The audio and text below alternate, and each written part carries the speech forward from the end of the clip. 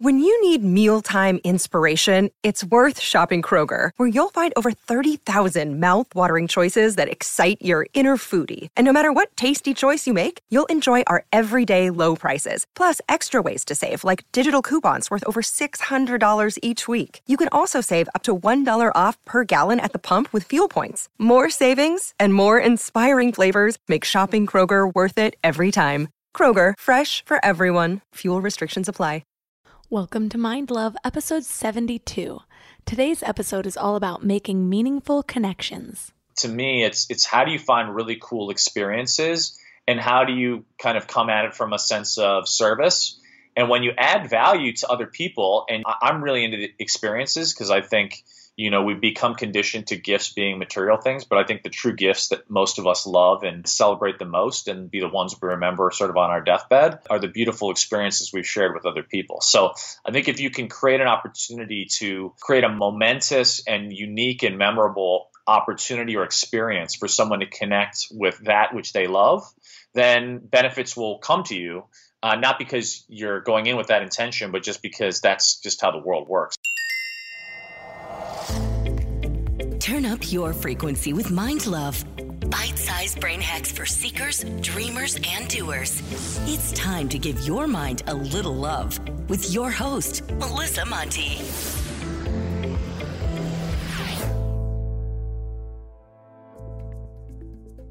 Mind Love is a CastBox original. You can still listen to Mind Love wherever you get your podcasts, but CastBox is pretty awesome, so I hope you'll give it a try. And tap that cute little button that says subscribe. More subscribers means even better guests and even more value. Plus, it helps grow the show so more people can find it. And if you ask me, everyone can use a little more mind love. Hello, friends and wild women. The last decade has been a journey of transformation for me. And as I've mentioned time and again on Mind Love, one of the most valuable and rewarding changes I've made has been just cleansing and leveling up my social circle. It wasn't that long ago that I practically prided myself on being the biggest party girl that I knew. But I got to a point that big life changes were really hard to achieve because I was so tempted to fall back into patterns that weren't serving me or my highest good. Making changes like this is not always easy, especially when you have to cut out friendships. But I will say that ultimately, it's rewarding. There was a time that I was still in this limbo state, not wanting to let go of certain friendships, but realizing that the only time I could nurture those friendships were through activities that sunk me back into my lower self. But when I was finally able to stand firm in the person I was becoming, I was able to make room for some really deep friendships with some of the most inspiring people I know. To make this happen, part of my growth has been connecting with people in more meaningful ways, like over shared interests rather than just shared location. Well, I'm happy to bring on one of those new friendships today. His name is Michael Trainer. He has spent the last 23 years traveling the world to learn from the best in human optimization, as he calls them, the peak minds of the world. One thing I noticed about Michael from the day we met was his ability to connect with people on a deep level. And that ability has helped him connect with some of the world's top thought leaders, from traditional healers to doctors at the cutting edge of modern science, Nobel Prize winners to elite performers. He literally hosted the Dalai Lama's birthday party, you guys. Well, today he's going to share his secrets with us. 3 key things we will learn today are how to create meaningful connections, the inner workings of creating a movement, and easy ways to get beyond the surface with new friendships. Before we dive in, I want to share the easiest way to start each day with a positive mindset. Thousands of other wild women are loving my daily morning Mind Love emails. They're short daily reminders of your own beauty, magic, and power that are the perfect addition to your morning routine. Just visit mindlove.com and sign up right there on the homepage. Or if you're out and about, just text the word morning to 33777. That's morning to 33777. You'll get some amazing free gifts when you do. First, you'll get a really cool free booklet of power lists based on proven principles from the most successful people to automate your best self. Plus, you'll get a free guided affirmation meditation. It's set to a magical binaural frequency known as the miracle tone, which is known to make you a magnet for love, health, and abundance. The layered affirmations perfectly tune your frequency for personal transformation.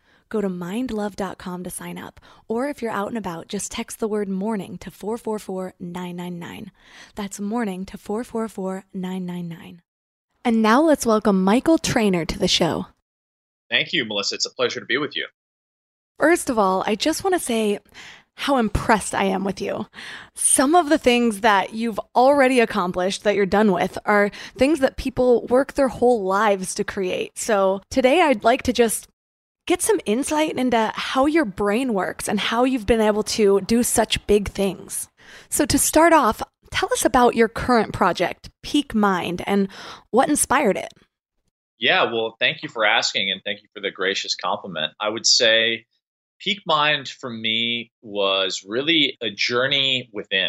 So I had been building, along with a pretty extraordinary small team, an organization called Global Citizen, which was a philanthropic music festival oriented towards ending extreme poverty. And about 3 years in, unfortunately, my father was diagnosed with dementia.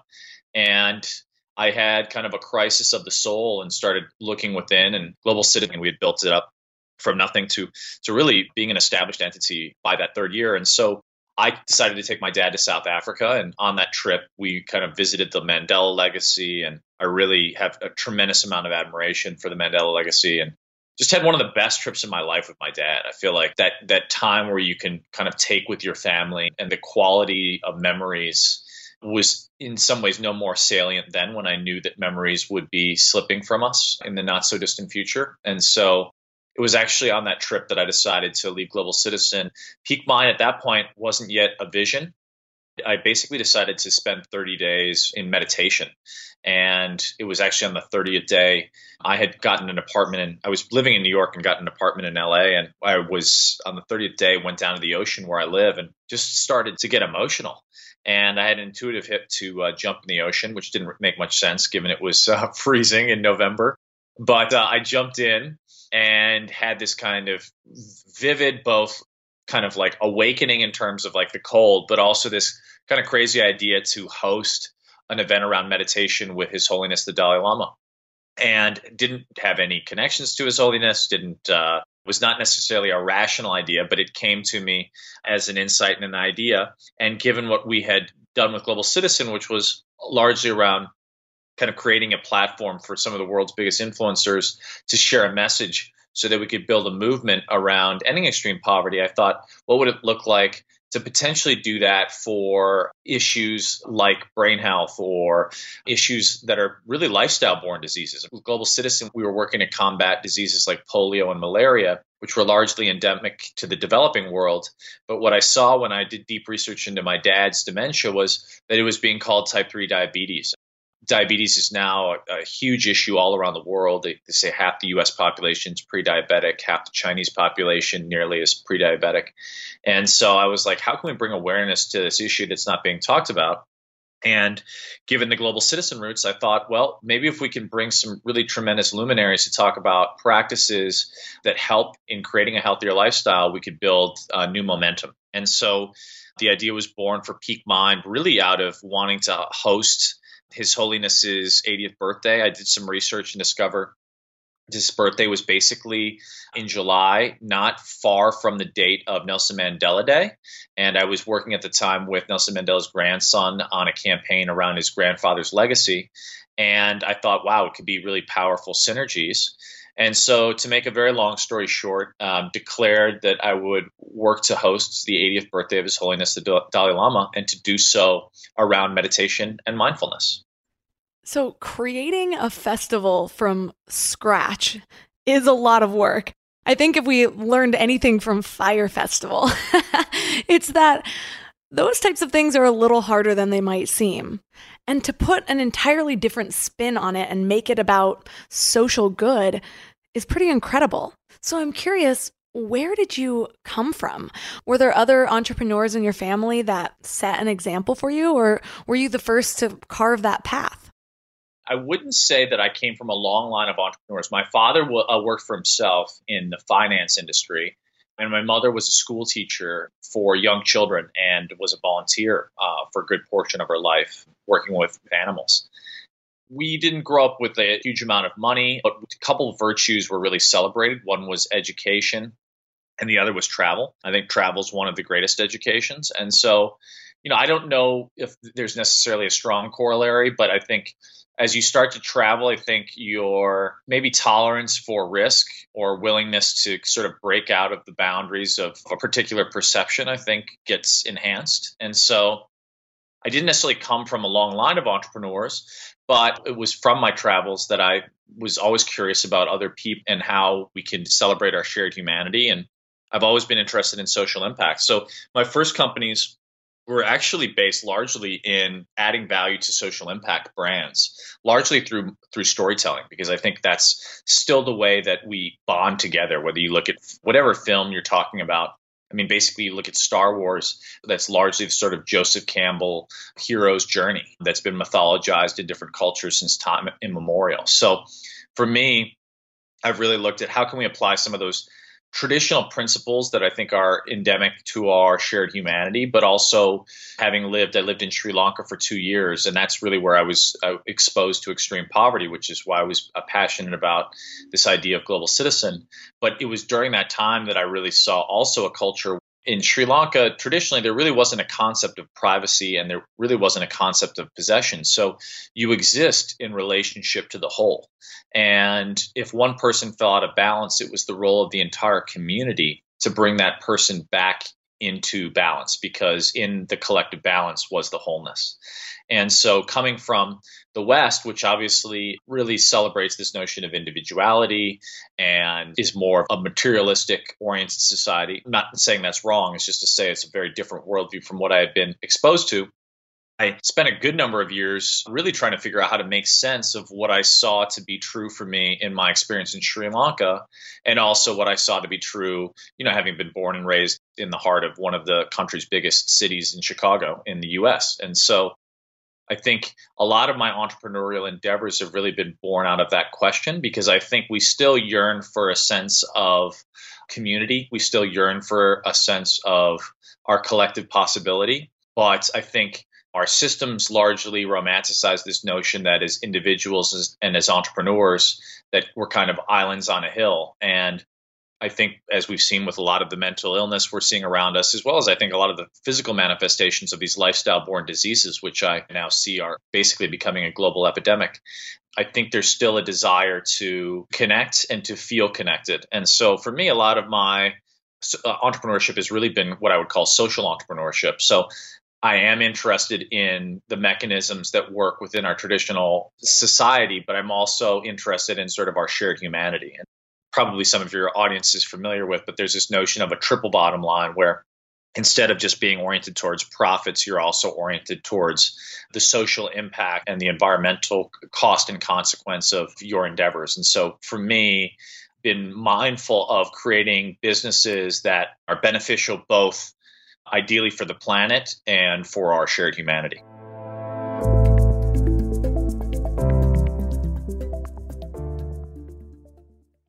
We're all here just trying to live our best lives, right? And while you're here listening to a podcast, you might feel like you're on the right track, but then you visit family, or you have a work deadline, or something unexpected comes up and you're all stressed out and it feels like all the work is out the window. That's why it's so important to consciously curate what you can control, like who you surround yourself with, what you watch, what you listen to. So I'm going to add another podcast to your toolbox, The Dr. John Deloney Show. He has a PhD in counseling and has been sitting with hurting people for 20 years. He shares practical advice for everything from how to connect with people, how to face depression, overcome anxiety, and learn just what it means to be well. But what's really cool about his show is you can even leave a voicemail or send an email, and he'll address your topic or question about mental or emotional help on the show. So no matter what you're going through, the Dr. John Deloney Show is here for you. Listen to the Dr. John Deloney Show wherever you get your podcasts, or follow the link on the website. This show is sponsored by BetterHelp. I really need to get something off my chest. Being a mom of a 3-year-old boy is really freaking hard, and sometimes it has me questioning my sanity. But then he'll grab my face and call me his sweet little mama. Yes, that's a real thing he says. And it will all melt away until I break his banana. I thought I was done with emotionally abusive relationships, but nope. We all carry around stressors, big and small, and when we keep them all bottled up, it can start to affect us negatively. Therapy is a safe space to get things off your chest and to figure out how to work through whatever's weighing you down. For me, just talking things through is hugely helpful, but it's so hard finding friends and family that are unbiased or non-judgmental. And therapy isn't just about dealing with major trauma, you know? It's about learning healthy coping mechanisms, setting boundaries, becoming the best version of yourself. And BetterHelp makes it super convenient too. Everything's done online so you can fit therapy sessions around your schedule. Get it off your chest with BetterHelp. Visit betterhelp.com/mindlove today and get 10% off your first month. That's BetterHelp, HELP.com/mindlove.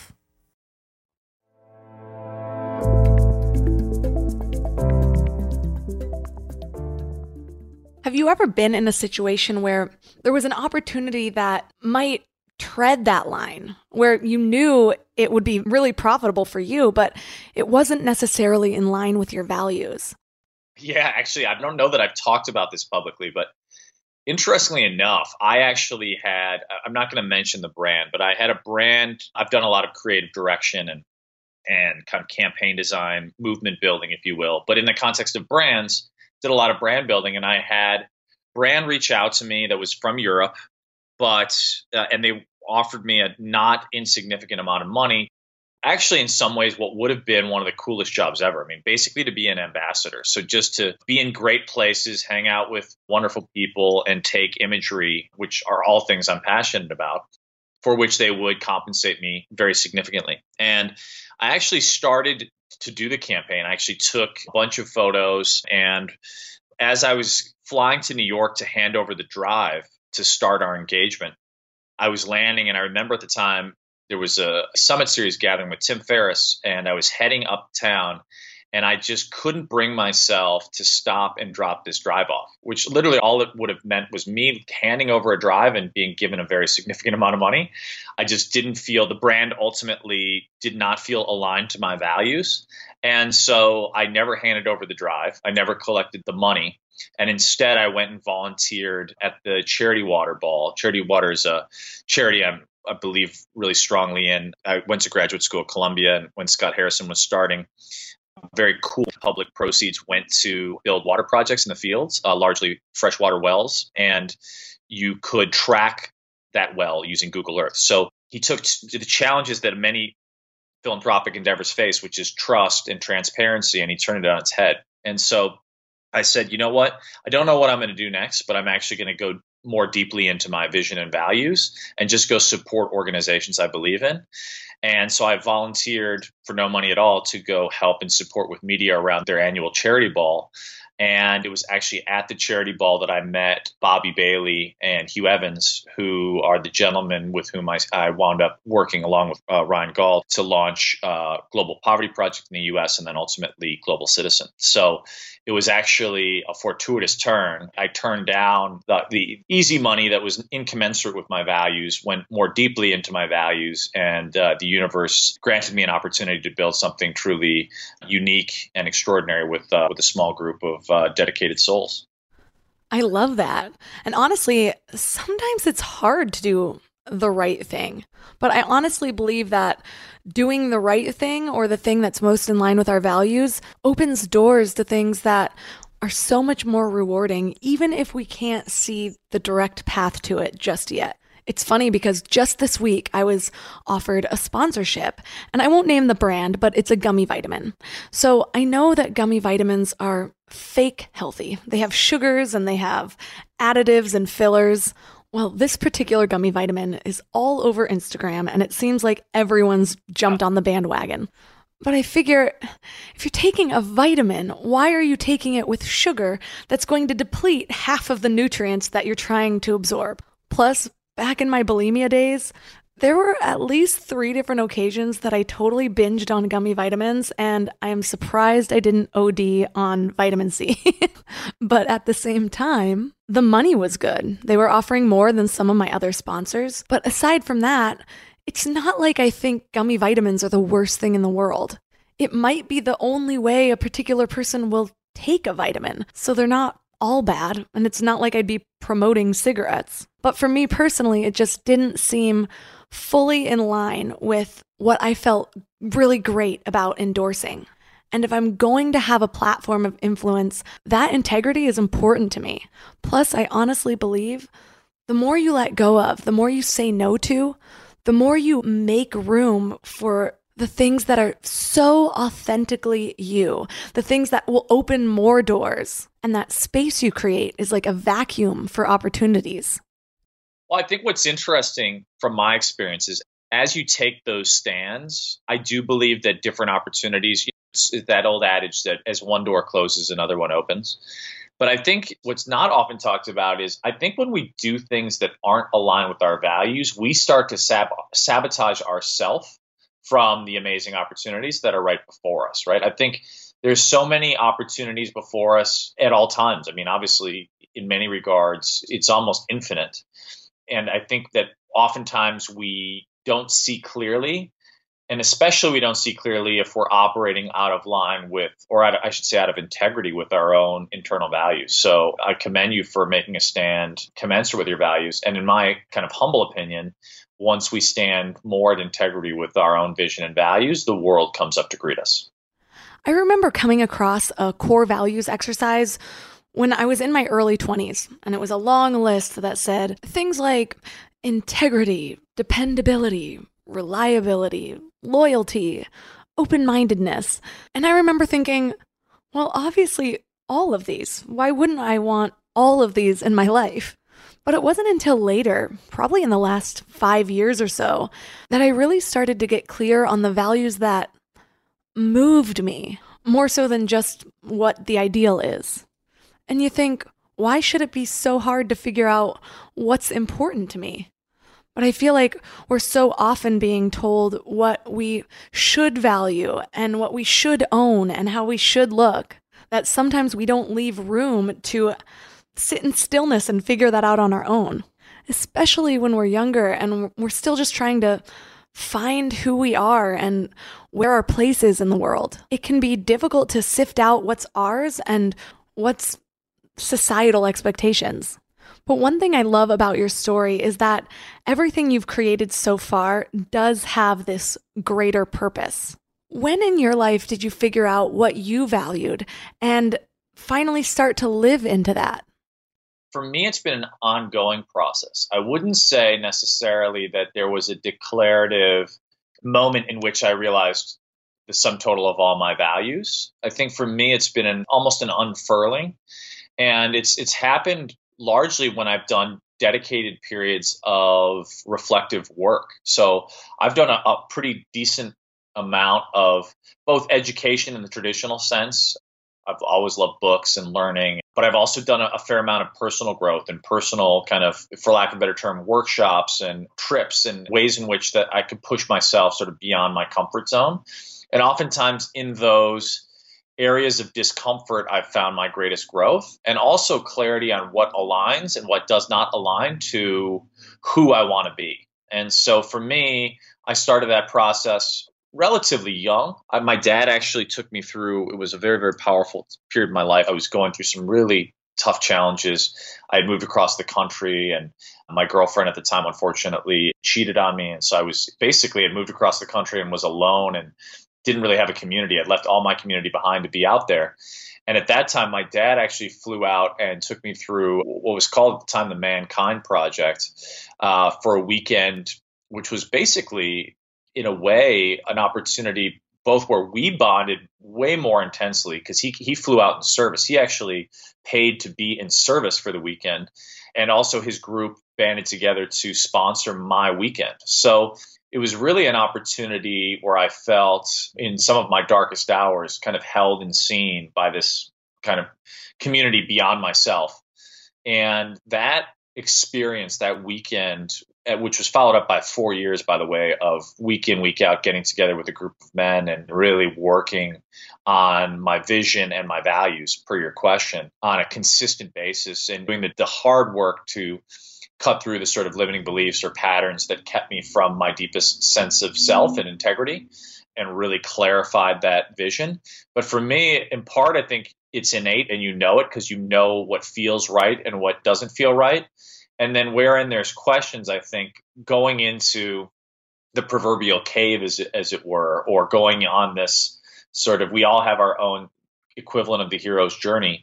It's in that journey that we oftentimes, I think, get greater clarity into what our unique values are, which are oftentimes the foundation stones for our unique gifts and the expression of our unique gifts. To go back to that sort of Star Wars analogy, it's the Force in the context of that sort of Skywalkerian sense, right? Of like, it's only in facing your greatest fears and your shadow, which in that Star Wars analogy would largely be the sort of Darth Vader or the dark side context, that your light really starts to shine. And so I don't know if that's helpful. I think it's a combination of both an innate sense and sensibility, and then doing some of the deep work and journeying to really uncover that which is a false belief or false sense of self, and clarifying that which is really truly our own unique gift and expression, generally speaking, aligned with a universal sense of value. Let's talk about Global Citizen.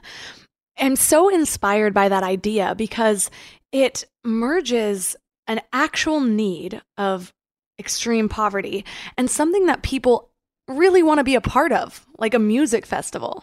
Where did the seed of that idea start, and how did you actually get the resources to make it a reality? This is probably a podcast unto itself, but what I'll say is, when I met Hugh, he had a core question, which was, what are we going to do to put issues of extreme poverty on the map in the U.S.? And I had thought through, there are a few things that galvanize our sense of shared possibility more than music. And at the time, the prevailing narrative that you'd see around philanthropic causes, I call kind of poverty porn. It's this almost like Sally Struthers, let's show up a poor child in Africa and ask someone to give up their cup of coffee, which may lead to a donation, but it doesn't in any way engender a greater sense of our shared humanity. And so we really wanted to create something that spoke to our shared possibility, and did so through a narrative of hope and joy, not sugarcoating over the issues, but more as an inroads to building a greater movement grounded in justice around our shared humanity. And so what you mentioned earlier is, I think the great disruption in some ways happened out of a constraint, which is we wanted to host the festival on the Great Lawn in Central Park because it's such an iconic location. Park is an outdoor venue. My favorite album growing up was Simon & Garfunkel's concert in Central Park. But to host on the Great Lawn, you can't actually buy tickets. That's one of the restrictions from the parks. And it's not an inexpensive endeavor given all the costs with the police force and the unions and the conservancy, et cetera. So we actually turn that disadvantage into our great advantage. So people have to take action to earn their tickets, because great critique is often levied, which I think is a fair critique, which is in the context, say, for example, of a documentary film. You may spend years on that documentary film and people walk away and throw their popcorn away. And what are they going to do about that issue afterwards? Oftentimes, in many cases, the answer is nothing. So awareness is one thing, but action is another. And so we made it so people were actually aware and felt a sense of shared action before even coming to the festival itself. They earned their tickets. And then the other benefit was we took those emails and those actions. For example, you might sign a petition for a polio vaccine through the Gates Foundation, for example, and that would give you points. You may watch a piece of content and that would give you points around issues facing the extreme poor around the world. And they made a fair number of those films in different countries.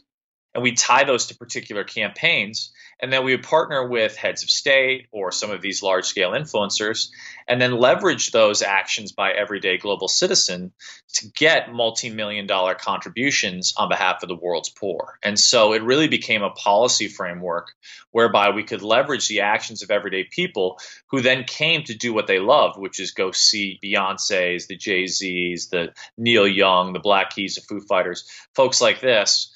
And in that space, develop a greater rapport and learn even more, because we'd bring a lot of these world leaders on stage. I had made some films around some of the issues around the world. A lot of these heads of state would come up and present the issues in their own words. So it really became a platform, and team worked tirelessly to make it happen. And many times in that journey, especially in the early days, it looked tenuous, but I think that's one of the other things is when you have a powerful vision for something bigger than yourself, it's amazing how the world kind of comes up to greet you. So it was really born out of the challenge of how do we build a movement, and how do we build a movement based in our shared humanity, but how do we do that in a way that's not been done before?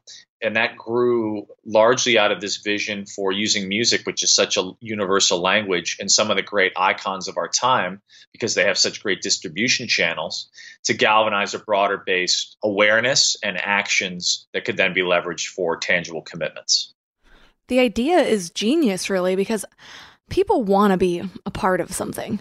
I think deep down, there's a part of us that's always searching for belonging. It's interesting to watch the changes in the nonprofit space because, of course, making donations to a charity is easier than it's ever been. Online giving is on the rise. But I think clicking that donate button only gives us that sense of being a part of something bigger than ourselves for a moment. Whereas actually getting involved creates something more lasting because it becomes a memory. My hubby does websites for nonprofits, and one of his favorite parts, the part that makes him glow about his job, is actually participating in the fundraising events of the nonprofits that he partners with. So he will actually do their fun run or bike around Lake Tahoe or help raise money for autism. Last summer, he was a camp counselor at the Painted Turtle, and he loves it because it feels purposeful.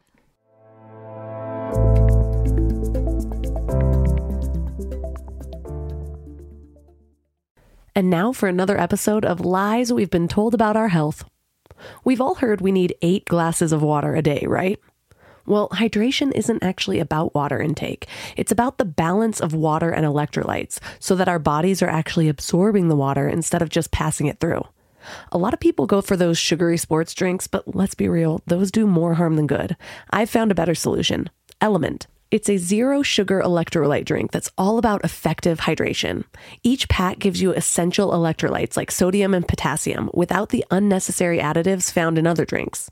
The team behind Element includes experts in biochemistry and nutrition, so they really know what they're doing. And it's not just for everyday use either. Elite athletes and teams, Olympic weightlifters, CrossFit champions, Navy SEALs, all rely on it too, which to me says a lot about its effectiveness. Here's what makes them really unique. They recently launched a hot chocolate line with flavors like chocolate mint, chocolate chai, and chocolate raspberry.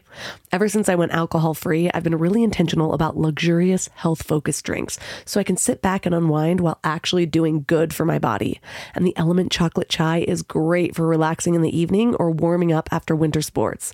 And you can try Element totally risk-free. If you don't like it, you'll get your money back, no questions asked. Receive a free Element sample pack with any order when you purchase through drinkelement.com/mindlove. That's drinklmnt.com/mindlove to get a free starter pack with any order. Another day is here, and you're ready for it. What to wear? Check. Breakfast, lunch, and dinner? Check. Planning for what's next and how to save for it? That's where Bank of America can help. For your financial to-dos, Bank of America has experts ready to help get you closer to your goals. Get started at one of our local financial centers or 24/7 in our mobile banking app. Find a location near you at bankofamerica.com/talktous. What would you like the power to do? Mobile banking requires downloading the app and is only available for select devices. Message and data rates may apply. Bank of America NA, member FDIC.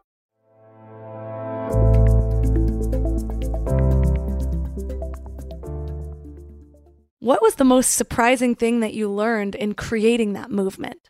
There's several things, but the power of teamwork, the amount of times people would rise up in our darkest hours. There were times during that first year where we lost $1 million in a business model. We'd have to basically find that in a week, or a headliner would pull out and we'd have to find a new headliner, and things that would seemingly feel impossible in the context of your overall day to day. Like if someone presented me with that challenge right now, when I'm not in that mindset or with that team, it would be a whole different worldview. Now, thankfully, I've gone through that experience, but at the time, having a small group, there's that famous Margaret quote, and I won't actually read the quote because I can't remember it off the top of my head, but it's something to the effect of, never doubt the power of a small group of committed souls, because it's the only thing that's really ever changed the world. What I found was the power of a small but committed team is really not to be underestimated, especially when rallied around a vision bigger than any one person. Right. So that's one of the things I've discovered time and again. I think whether it's when we started off with Global Citizen or when I started off with this Dalai Lama event, the vision was way beyond my reckoning, but it was about something bigger than me. And so when you embrace a vision that is that big, there's space and room to enroll a whole group of amazing people with different skill sets into that vision. And the possibilities there are truly profound. Speaking about the power of a small team is actually the perfect segue into something I noticed about you the first time we ever met. And that's your ability to connect with people in an authentic way. And here's an example. When we first met, we exchanged contact information, and instead of just sending me your name in a text or shooting me an email like most people do, you actually sent me an Animoji text. So it was your face as a monkey speaking to me, which is so much more memorable than just shooting me a text or an email like most people do. And I didn't have an iPhone that could send Animojis at the time, but now that I have one, that is my primary way of interacting with people, because I know the effect that it had on me. So I know that part of your personality, it has to have helped in your ability to bring together a team that could create something as big as Global Citizen Festival, or somehow become the guy who hosts the Dalai Lama's birthday party. So I'm wondering, when you're meeting somebody for the first time, before you have any idea if they can help move forward your vision, what is your mindset going into that interaction that enables you to create such deep and authentic connections? Yeah, it's interesting. I'm finding it and I'm listening, because this is a question now. I've been on a few podcasts in the last couple of weeks, and it's a question that keeps coming up. And so I've been working to really distill it down, because it's not something I have necessarily a system around. I think partly it's just a natural way of being. That said, I always want to be helpful to an audience. And so if I were to distill it down, because I've been thinking about it lately, I think a lot of it comes down to a natural and genuine sense of curiosity. So for me, I'm literally curious all the time, and I try to operate from a place of gratitude. I'm not going to lie, I'm not always in a place of gratitude. I think all of us get in bad moods sometimes, but I think most of the time I try to default back to, in being self-aware, a place of gratitude. And I definitely take times, I call it sort of going into the wild and the wilderness. I'll take times in the wilderness, which is sort of my way of saying I'll go within and be grounded in nature by myself, and that recharges the battery. But then I'll go off into the wild, aka kind of a social event, and I'll relish in the opportunity to connect with people. And so I'm always looking for rapport. One of the things that I would say I don't do, which I think a lot of people do, and I think doesn't, in my view, oftentimes lead to the kind of rapport that develops these kind of amazing relationships, is come in transactionally, right? So a lot of times people come in and the first question is, what do you do? And you know that based on that question, they're very likely surmising whether or not you're worth their time or not. The way that shows up oftentimes in the context of networking, quote unquote, event would be, we've all had this happen, right? When you're talking to someone and you can tell they're sort of looking over your shoulder to see if someone more, quote unquote, valuable is behind you. That feeling of I'm being transacted with, no one likes. So I think for me, I kind of trust that what needs to come to me will come to me. So I don't necessarily walk into an interaction having to have any kind of transactional value. And I'll base how much time I want to give it based on just how I feel and how the other person feels. But I always come in with the idea of, hey, how can we just feel great, And I probably won't even ask them what they do. Like, there have been plenty of that it's not even oftentimes a question that occurs to me. I'm just more like, what makes people come alive? What are people passionate about? Or where can we find rapport? And for me, that can be something very basic and just commenting on a shared interest. Or oftentimes I just love curiously following a conversation to see what unfolds. And so, interestingly enough, that's unfolded in ways that have led to developing pretty profound relationships with some folks that if I had come in transactionally, probably never would have eventuated. I'll give an example because I think it's kind of obtuse, but I have a connection, which is a wolf sanctuary. And there's no benefit in it for me aside from showing people a wonderful experience, which is something I'm passionate about. Like I love hosting dinner parties. I just love building community. So I brought out a group to the Wolves Connection because we would do these full moon walks. And it's this really beautiful opportunity to walk with these wolves that are used to bring together youth from LA, oftentimes youth that have grown up, quote unquote, at risk and formerly abused wolves. And their protocol, their curriculum really is in the healing of both the wolves and the people in coming together. And so it's this really beautiful program. And I've become friends with the founder, and he's sort of given me carte blanche to bring up folks I think could be valuable. And so sometimes I'll just meet someone and I'll get an intuitive sense, hey, I'd love to invite you up for a full moon hike. Now, there's no expectation, there's no commitment, no one's asked to take out their checkbook. It's just like, let's have a wonderful experience. Now, what that's led to has been profound. I mean, I have friends that have wound up sponsoring wolves.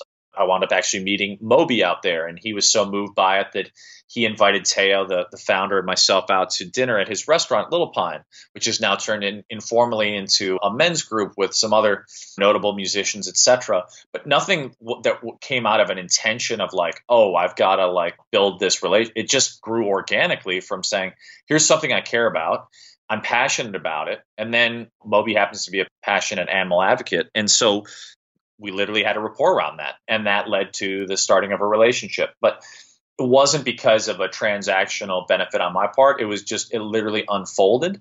So I think the thing is, to me, it's how do you find really cool experiences and how do you kind of come at it from a sense of service? And when you add value to other people and you provide them, I'm really into the experiences because I think we've become conditioned to gifts being material things. But I think the true gifts that most of us love and celebrate the most and be the ones we remember sort of on our deathbed are the beautiful experiences we've shared with other people. So I think if you can create an opportunity to create a momentous and unique and memorable opportunity or experience for someone to connect with that which they love, then benefits will come to you, not because you're going in with that intention, but just because that's just how the world works. I think people are so grateful when you make a difference in their life that they want to build relationships. So for me, as much as possible, I try to stay in that orientation of what do I find in meditation. I did a Vedic practice. They call it charming. And it's this notion of how do you follow your charm? You know, what do you find charming? What do you think would be a contribution to someone else? And then in following that charm and in creating context of being a contribution, like Thursday, I'm hosting a dinner. There's no benefit in it for me. And I just randomly have put together a mix of people that I think would benefit from each other's company. And great. I think it'll be wonderful. And I try to do that like on a monthly basis. Find someone, it doesn't have to be expensive. Literally, Craig, who's a mutual friend of ours, when he started off, he just ordered everyone to split the cost and order Thai food. And he would just invite people to come together. But I think finding opportunities to connect and being the source of that connection, bountiful opportunities unfold beyond our even reckoning or planning. And so the more we can get out of our own way and just stay in what we're passionate about and create opportunities for others to share what they're passionate about, I think it leads to a whole nother level of relationships. And I think, unfortunately, we've been conditioned around this notion of what I call, quote unquote, networking. And networking has its role, but I feel like networking as a concept, I almost like to say is dead. And it's time now for community building. That sounds so fun, actually. And what a perfect, memorable experience, because the full moon is that most powerful point in the cycle. It's that time of high energy and high power where we release and let go and renew. Just seems like the perfect time to shed inauthenticity and step into that fullest connection. This idea of experiences actually reminds me of something that I was just reading. So there was this article about how much our lives really changed after the Industrial Revolution. And one of those ways is that before the Industrial Revolution, people didn't really own very many things. We didn't have the capabilities of mass production, so clothing was mostly made at home, fabric was repurposed into other things. So, in a sense, we were sold the idea that a lot of belongings would make us happy because capitalism. Well, as the ebb and flow of trends go, people are realizing that maybe we'll be happier with a little less. It's why there's best-selling books and podcasts on minimalism, and Marie Kondo is blowing up. Owning too many things that don't spark joy weigh us down. Don't get me wrong, I love gifts. Gifts are my love language. I'm a Taurus. If you could see the giddy little girl dance that I get whenever a package arrives, even if it's just the new set of pens that I bought myself off Amazon, you'd think I won the damn lottery. Well, I have been known to send people little gifts of gratitude. And while I still may do that, I'm rethinking my strategy. Because with an experience, it's something we can share. It creates a bond. And it ends up in a memory that lasts forever. When you're actually doing something, it's so much easier to show up as your authentic self. When you're networking, it's easy to get into a mindset of trying to impress. And when you're in that mindset, it's hard not to get caught up in thoughts of who you think you should be or what you think they want you to be. But when you're doing something, especially a physical experience, it takes you out of your head and brings you more into your body. So when two people are coming together and connecting on that level, it's just a more natural way to let your unique light shine instead of trying to be somebody that we're not. Yes, I think that's spot on. I mean, what occurred to me as you were talking, not that this is necessarily like the ultimate model of it, but I think an exemplification of what you're sharing, which is take something like a Burning Man, right? That grew out of a couple of people initially coming together on a beach in San Francisco, and now is swelling and over capacity almost at 70,000 people. Go to the desert in the middle of nowhere. Like, it's hard. Like, it takes weeks of preparation. Why? To share an experience. And one which is actually in its cultural mandate, in its declared value, not about transaction. It's about giving. You lead with giving rather than any expectation of receiving, right? It's a gifting culture. And I think it's a really interesting cultural paradigm because what we're seeing is I think people yearn for that, right? You can be anyone you want to be there. And you lead by giving. And so it totally flips the traditional prevailing narrative on its head of this is who I am, right? Here's my business card. This is how I self-identify. This is how the world sees me. This is what strokes my ego or what have you. And by the way, nothing wrong with being proud of what you do in the world. I'm just using this a little bit as a sort of a juxtaposing devil's advocate example. But I think in essence, those kinds of experiences lead to the types of relationships that wound up becoming life-changing. And that's not to say you can't build those relationships in a more traditional networking type environment. I think that's what most people, frankly, are exposed to more than not. I'm not naive to, nor do I ever want to be in the bubble to where I think that sort of the Burning Man or LA culture is the norm. You know, I'm from the Midwest and go back frequently and travel places where there's like a small town and a supermarket and a bar. And yes, I think those kinds of ecstatic experiences are amazing for those who have the opportunity to get out there. But I think you're exactly right. I think people can create opportunities for shared value and vision no matter where you are. We have a farm we go to in Wisconsin, and that is a lake culture. How do you bring people out on your boat? And for me, at that, the rowboat, it's like, hey, you know, like I did this over the weekend. I borrowed a buddy's canoe on the Venice canals, and I took a friend who was in from out of town, and I said, hey, you want to paddle around? And paddled them around on the canals at sunset, and we watched the ducks. And I think it's just finding the opportunities in the moment to say yes to a shared experience, which winds up being a hugely rapport building.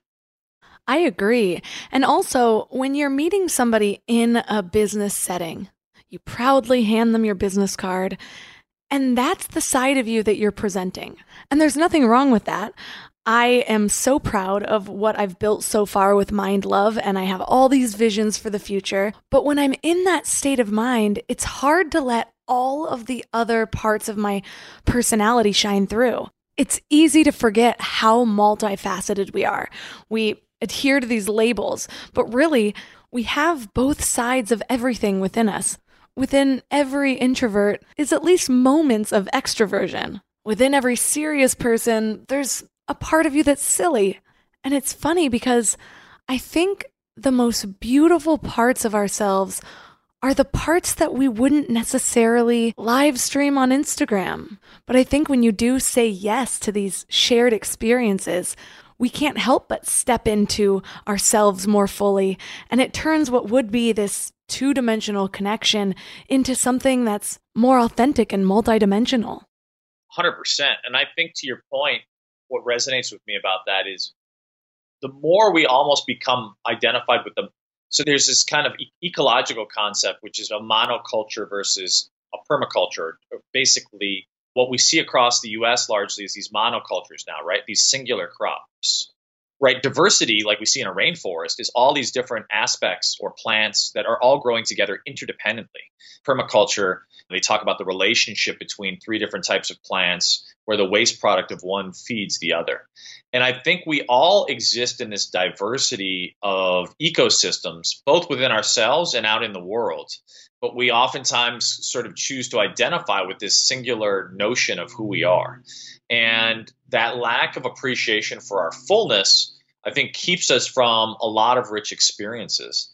And I think what's also interesting is you mentioned this culture of like only celebrating what we think will be seen or validated, especially in our social media laden culture based in likes, which is sort of training our brain to almost be responsive or add effect to the opinions and the powers of others. But in that, what I've found, what's fascinating to me is it's actually the things that are the most vulnerable, the things you wouldn't think people would want to see, that I have anecdotally received the greatest amount of feedback on, right?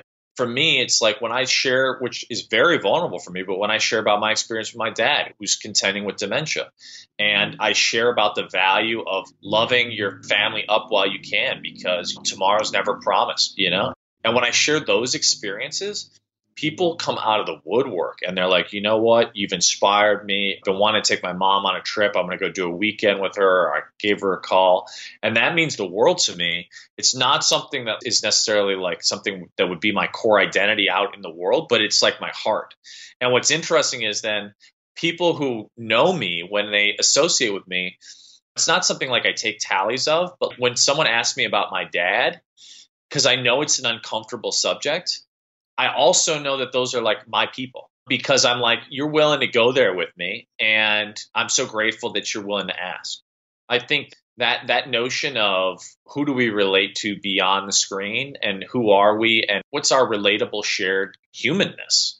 I feel like that exists in a diverse array for all of us, as both within our own individual selves, but also in the cultural ecosystems we are all a part of. And sometimes I think we get into this particular realm or way of seeing things from a narrow scope or perspective, oftentimes self-imposed, because it's what we're focused on building. And nothing wrong with that. It's just to say, I think that it does help to step back every now and again and think through with gratitude all the beautiful things and opportunities which are already our lives, as opposed to what's lacking or what needs to be built for this thing that we're building to feel it's there, which never really will. You interview Olympians or world record holders, it's like they achieve that thing. And of course, it's ecstatic. They fundamentally different people a week later. Oftentimes, it's actually just brings them back to, there's that ecstasies and then back to the mundane. So I think a lot of it comes down to who are we really, and how are we celebrating all different diverse aspects of ourselves and our communities. As you were speaking, I was reminded of when I lost my dad when I was 19. And at that time, I was in college. And I remember afterwards, all I wanted to do was just be able to talk about him and share a memory and have somebody allow me to do that with them. But it was uncomfortable. People didn't know what to say. And we were in college, so the default was, here, take a shot, or let's go out, let's forget about it, let's be happy. And I get that, especially at that age. But talking about him was also the only way I knew how to make his memory live on. So I remember just feeling so alone because no one would sit in that discomfort with me. And interestingly enough, last week's episode was emphasizing how important it is for two people to be able to sit in discomfort. And we were discussing it in the realm of politics and realizing that two people can feel uncomfortable and still have this connection without walking away from the table and agreeing on everything. And what these two examples of sitting in the discomfort with each other highlight for me is that that's where we really learn about each other and our shared humanity. So while leading with your successes and your highlight reel when you're networking might make sense on some level, understanding fully that shared humanity, what we have in common, what our needs are, what our differences are, that's what's going to help you be a better leader, a better business owner, create better products, be a better friend, mother, wife, husband, whatever, because you'll understand how to really serve people instead of just serving your own desire for success. Yeah, I mean, I think there's a lot you just brought up there. First thing that came to mind was, well, thank you for sharing about your experience with your dad. And one, I'm sorry to hear that happened to you at that stage. But also what I'm coming to realize, I haven't realized it yet, but just is the bond that stays with even beyond a physical passing. And there's a saying that I've heard called almost like a compost, like a spiritual composting that happens when challenging things happen to us. It's like the garden that allows new seeds to flourish. And I think to your point around challenge, people sitting in the challenge, to me, there's something very healing about just bearing witness. I remember Forrest Gump. You remember that film where basically she revisits her old home where she had suffered some serious traumas and starts to throw rocks at it. And instead of trying to fix it or run away, he just stands there with her. I think there's something really powerful about bearing witness. And to your point about the divisiveness of politics, I think bearing witness to different points of view is also seriously powerful, because oftentimes it comes from a shared value. It's just people see things in very different ways and think strategically in very different ways about how those values can be honored. And we may agree to disagree, but I think oftentimes politics and religion are the two, as someone who hosts dinner parties, those are the two of the topics that often times can lead to divisiveness. But I think sort of final point, I think you're right, is if you come in without an agenda and you sort of bear witness, or if your agenda, I should say, is really around finding common ground and or agreeing to disagree, but doing so with an intention and a commitment to adding value to other people. I don't want to say you can do no wrong, but I think you're coming in a way where your resilience and your sort of openness can lead to roads that others may not see. So we've talked a lot about authenticity and shining our unique light. What have you discovered to be the unique value that you bring, and how does that play into your vision for Peak Mind? I think my greatest unique value is in listening and observing and being a vessel.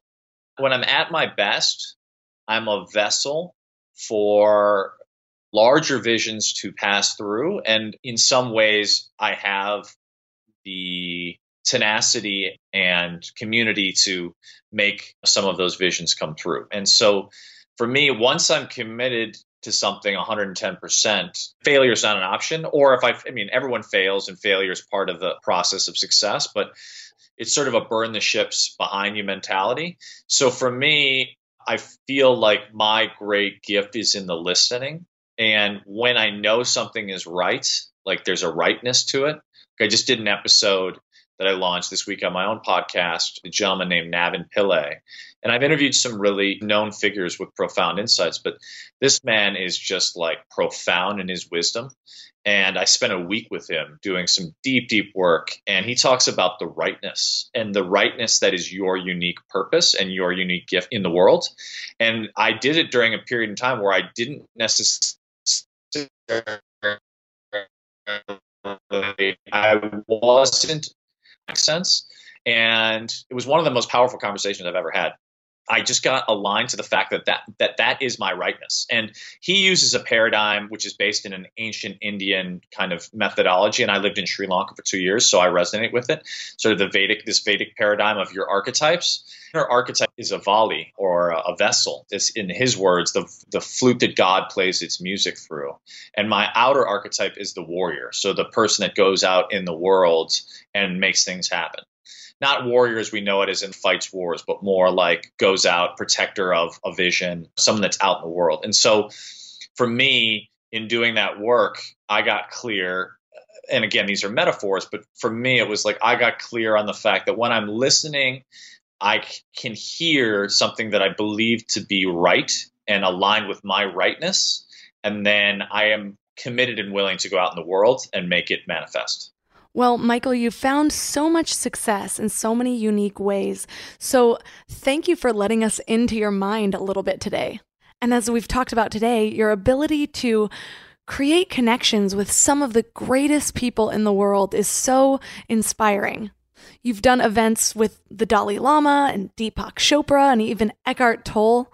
And now you're bringing some of these connections to your new podcast, Peak Mind. You're only a few episodes in and you've already done the Dalai Lama and Maria Sharapova. So I highly recommend listeners check it out. Tell us a little about that and where else we can connect with you online. Yeah. Well, first of all, thank you. It's been incredibly exciting time. I just launched the podcast. It's called Peak Mind with Michael Trainer, and it's on all the major podcasting platforms. But people can connect with me. I'm on social media pretty much everywhere as @MichaelTrainer.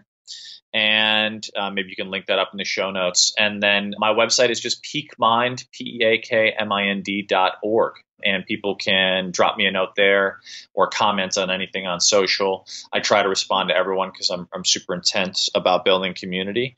So yeah, and I would absolutely love it, obviously, if people subscribed and rated, reviewed the podcast, because as you know, that's how it grows in the world. So as we put our heart and souls into it, mean the world to me if people check it out, and grateful for the opportunity to share a little bit of my vision with your audience, and grateful for your time and your insightful questions. Thank you, Melissa. One thing I'd like to point out in this interview is notice when I asked Michael about his ability to make those deep connections that I noticed from the time we first met. And one of the first things he said was, I've been asked this a few times and I'm listening. And so he started to distill down that unique value that he can bring. I have mentioned before that one of the things that changed my life was when I wrote letters to a bunch of different people that I knew from different areas of my life. And I asked them what my superpower was.